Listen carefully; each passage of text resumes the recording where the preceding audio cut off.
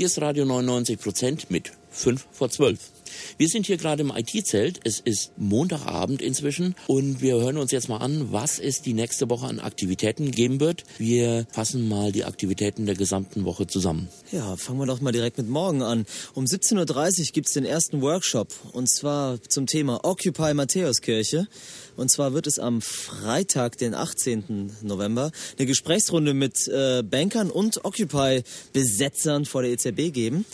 Und dazu eben ist dann morgen um 17.30 Uhr ein Workshop, ein Einführungsworkshop mit dem Herrn Netthöfel, das ist ein Sozialethiker. Da wird ein bisschen abgesprochen, was passiert. Und Näheres dazu wird euch dann auch gleich der Jan erzählen, der da nämlich auch ein bisschen dran teilnimmt. Um 18 Uhr geht's direkt weiter mit meinem Workshop, und zwar der Workshop fürs Intranet im blau-weißen Zelt. Das ist ganz wichtig für alle Leute, die am Camp sind oder aktiv mitarbeiten wollen.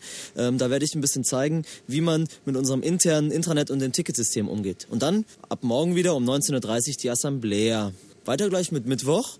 Am Mittwoch treffen sich zum ersten Mal die sogenannten Diskursgruppen.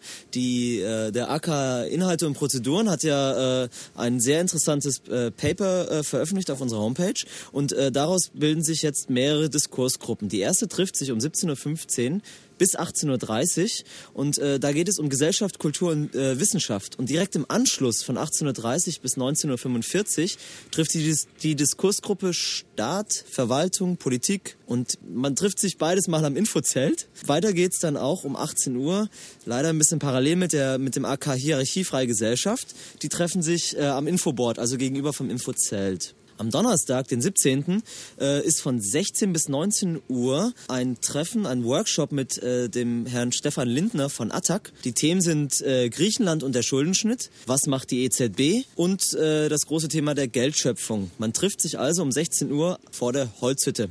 Von 17.15 Uhr bis 18.30 Uhr trifft sich eine weitere Diskursgruppe und dieses Mal geht es dann um Ökologie und Nachhaltigkeit und direkt im Anschluss von 18.30 Uhr bis 19.45 Uhr trifft sich die Diskursgruppe Wirtschaft.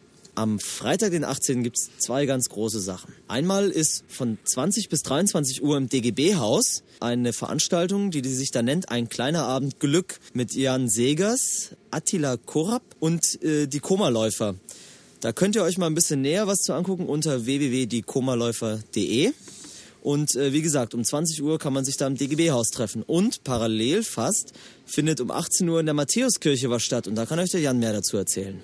Okay, und zwar das in der Matthäuskirche, das ist eine Mediationsveranstaltung mit 10 Leuten von uns und 10 Leuten, die aus dem Finanzwesen kommen. Und zwar wird es folgendermaßen ablaufen. Die Zuschauer werden Begriffe in den Raum werfen und die 10 häufigsten Begriffe werden unter 10 Tischen verteilt werden.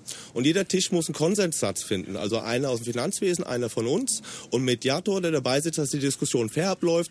Am Ende entstehen 10 Konsenssätze, die dann im Prinzip der Presse vorgestellt werden. Und ich denke, der ganze Ablauf und die ganze Veranstaltung wird sehr interessant werden, da es natürlich auch eine Diskussionsrunde gibt mit den Zuschauern und später halt auch im informellen Rahmen lockere Gesprächsrunden sich bilden werden. Und ja, wenn ihr Lust habt, kommt ihr vorbei. Wie gesagt, 18 Uhr in der Matthäuskirche und zwar ist es die Friedrich-Ebert-Straße, Hohenstaufenstraße-Ecke. Jo, hört sich doch gut an, Freitagabend. Wir haben aber noch was für Samstag, oder? Oh ja, am Samstag haben wir noch eine schöne Veranstaltung. Und zwar kommt da der Herr Frank Poschau, ein Hamburger Dichter. Und der wird circa 90 Minuten Programm mit Kaffee, Kuchen und musikalischer Begleitung uns präsentieren oder mit uns durchführen. Und zwar ist das von 15 bis 16.30 Uhr.